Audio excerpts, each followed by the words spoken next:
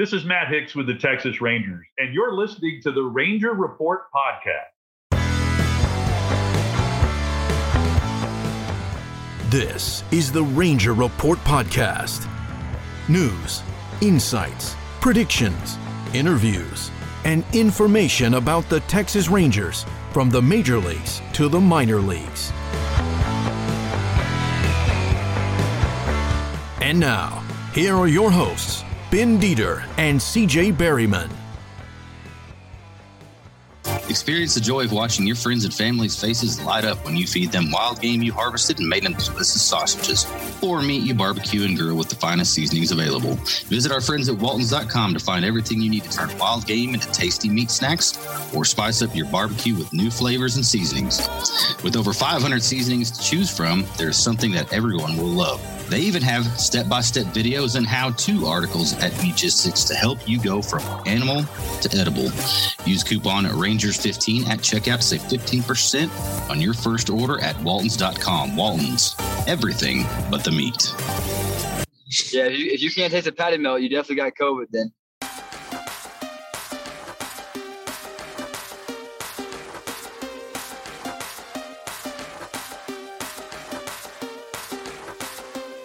Welcome to the Ranger Report podcast. This is CJ Berryman. You can find me on Twitter at CJB_RR.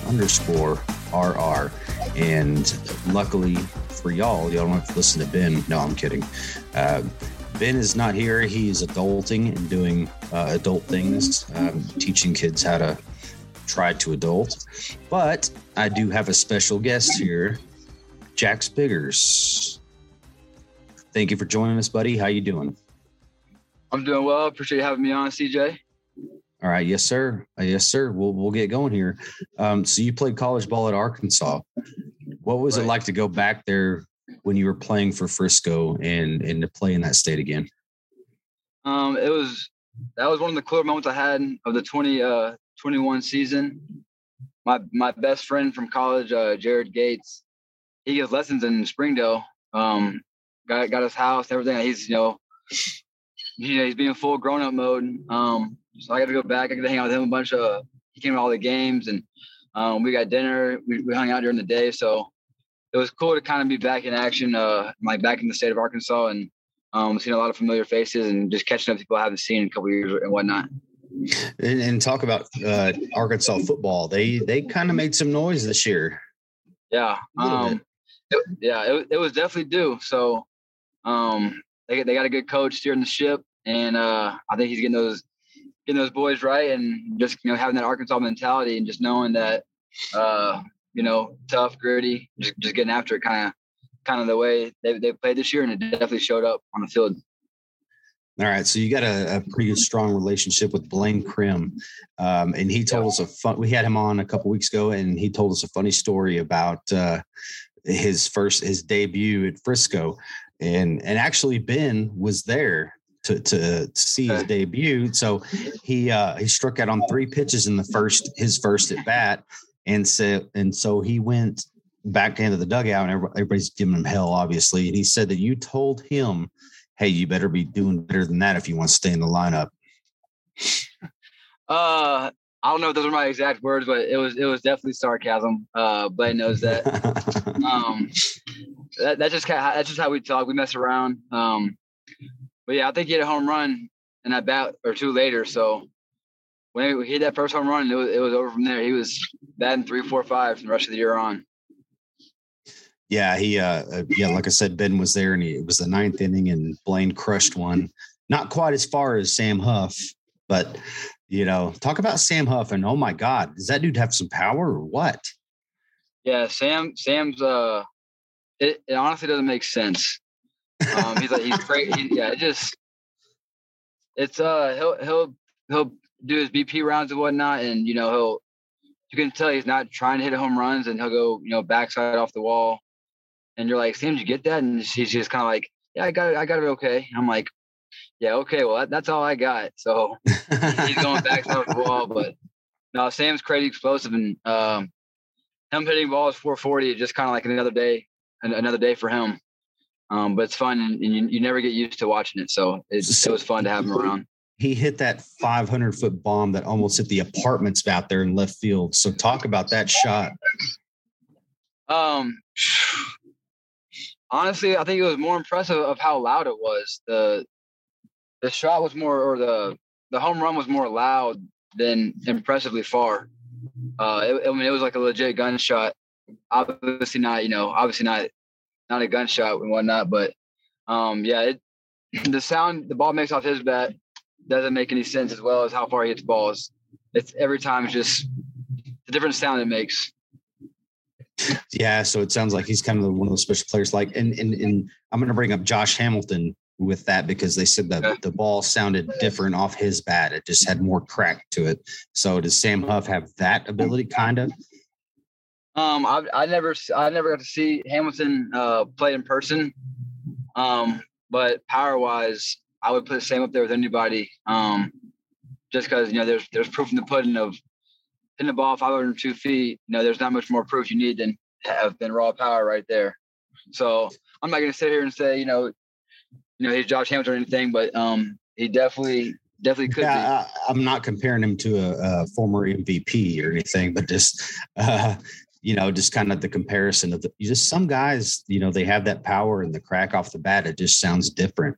And he's definitely the loudest bat I've ever heard. All right, that's great. All right, yeah, he's fun to be around. All right, and so did you play any other sports as a kid or a high schooler?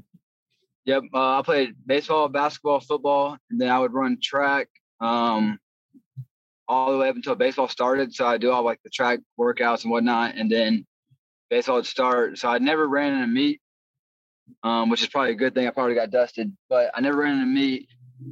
However, I did all like the track workouts, and so I got familiar with how all that stuff works, and all throughout high school and whatnot. All right, and Frisco had an amazing season. I mean, it was so fun to cover, and talk about how much fun it was to be on such a talented team. Yeah, that was the most fun I ever had playing baseball was that past 2021 season. Like me personally, I struggled a little bit, and usually when you struggle, it's not as fun. But the team we had, we were winning. I mean, it felt like we won every series to an extent. But when you have a fun team, you're around guys you enjoy being around, and your team's winning, it's just hard not to enjoy the game of baseball and being around people you want to be around. Absolutely. You could tell you guys were just having fun, and that the camaraderie and all that kind of stuff, it goes into play into how you play. Is that a right. accurate assessment? Yeah, 100%. I mean, we would lose games, and you could tell guys weren't happy, but it was like, okay, post-game speech, take a shower. All right, let's get back to having fun, and don't dwell on it.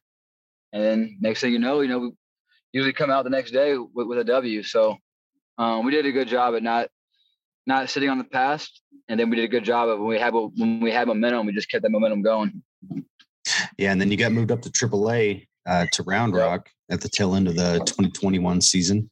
What was different about playing at that level?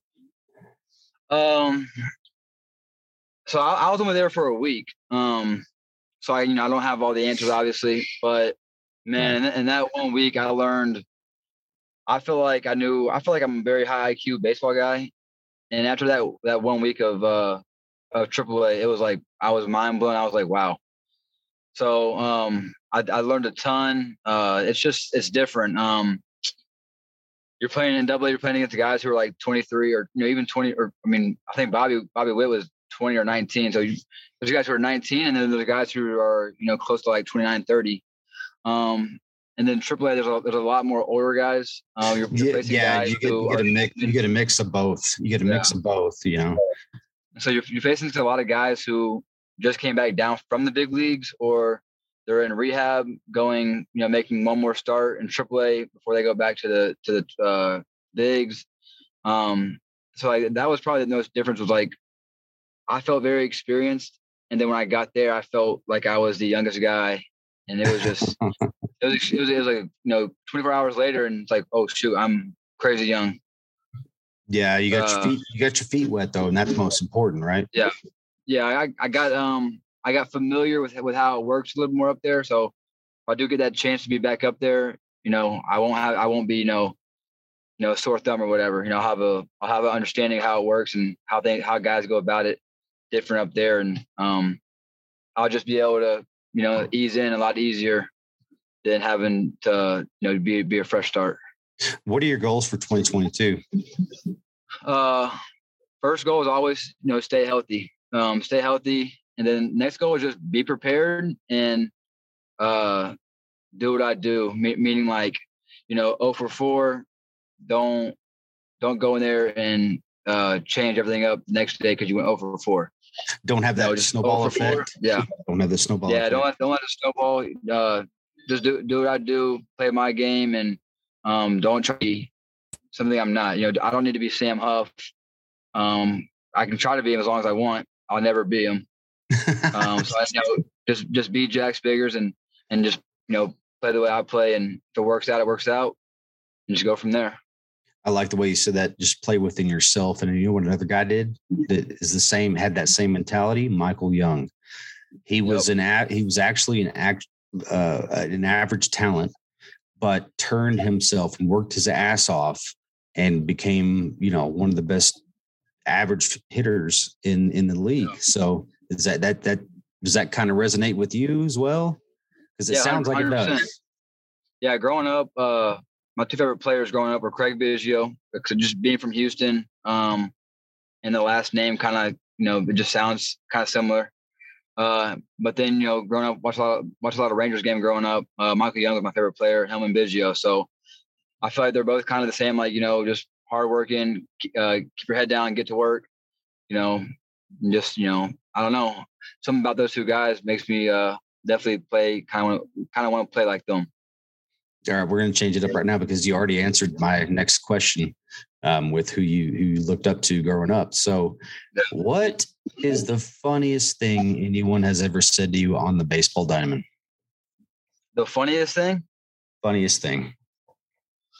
I don't know. I mean, there's so many stories. And you can cuss on this podcast because we don't give a shit. We do. Perfect. We do. So actually in Amarillo, one of my best friends right up here. Yeah. Yep. The good old sod poodles. But one of my best friends was Dominic Fletcher. And so through him, I met a couple of his teammates, Stone Garrett, who's from Houston.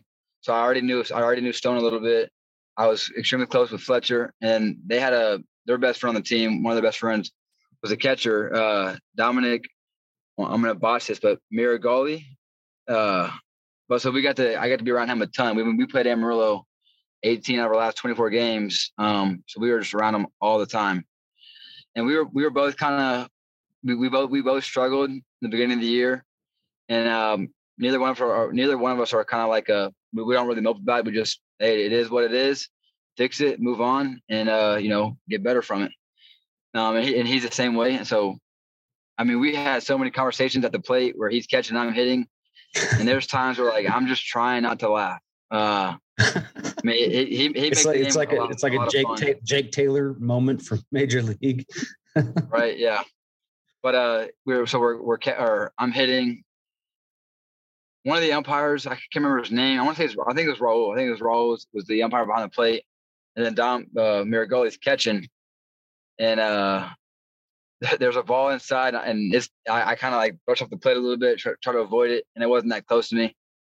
But Raul calls it a ball, and Dom's like, "Oh, you're falling for that bullshit." And me and Dom had already been familiar, and I know how he works behind the plate for a couple of games, so I just started busting out laughing, and I'm facing I think it was Tommy Henry. Was that him? Yeah, the lefty from yeah. And so I'm facing, I'm already struggling with lefty on lefty that year, and I just got a big ass smile on my face because I'm trying not to laugh. And we got a pitch count or a pitch clock, so I got to be in the box within 6 seconds, otherwise it gets called a strike. But I mean, we had a lot of funny moments, but on the diamond, that one sticks out a ton. Just because I don't know, just part of the moment. I guess it was a good time. It was funny. So Blaine called you one of the funniest people he's ever been around. So you got a joke for us? No, my humor is more like of a more of a smart ass. So like, you know, hey, you and I both, brother. Yeah, I don't just have a joke on top of my head. You know, you'll do something dumb, and I'll let you know in a funny way, and you know, it'll be funny, but I won't, you know, harp you about it. I just keep things light. So I like covering you because you are right-handed throwing, but a left-handed hitter. And that's exactly the way I was when I was playing. So do you kind of model your batting approach? Because my model was I want to hit like Rusty Greer. So I had the huge lean back, you know, and doing that and then trying to go oppo every time. So what is your approach to play? Since I was little, it's always been just try to hit the pitcher in the chin, the forehead, you know, keep a low line drive and just put some backspin on it. Obviously things are a lot more complicated the longer you play, but the really good hitters, you watch them and you ask them what's their approach, and they're going to say gap to gap or middle or just stay middle. So I just try to, you know, be gap to gap and stay middle. And there's times where I get real big and I'll hit a ball, you know, higher in the air, then it goes further. And that's when it's like, okay, get back to myself, stay short, stay quick, just keep it simple. Try to hit it right off his forehead. Just try to be able to go gap to gap. And if you get something down the line, great, you know. But my approach, it has been, you know, all right, I'm going to really try to hook this one just because, you know, you get mad, you get frustrated, you swing mad, and you get big, and, you know, you do dumb stuff. But yeah, just gap to gap, keep it a low line drive, try to hit the pitcher in the forehead. All right, this is the most important question as we wind down here. What is your go-to at Whataburger? Man, I've actually been cutting Whataburger out, but yeah. But when we go to Corpus, they got the first Whataburger there. So I definitely have a little late night Whataburger. But they got a new one, and it's called the Buffalo. It's not new, especially if Buffalo Ranch chicken strip sandwich. Let me help you out there, buddy. And they just brought it back. Yeah. Okay, sweet. Yeah, those things they I pay the price in about 3 hours from eating them, but man, those things are good. You pay the price and poop. Yeah, it comes out hot. So still those ones. But yeah, Buffalo chicken strip sandwich, no doubt. Thanks for listening to the Ranger Report podcast. Find us on Twitter, Facebook, and at therangerreport.com.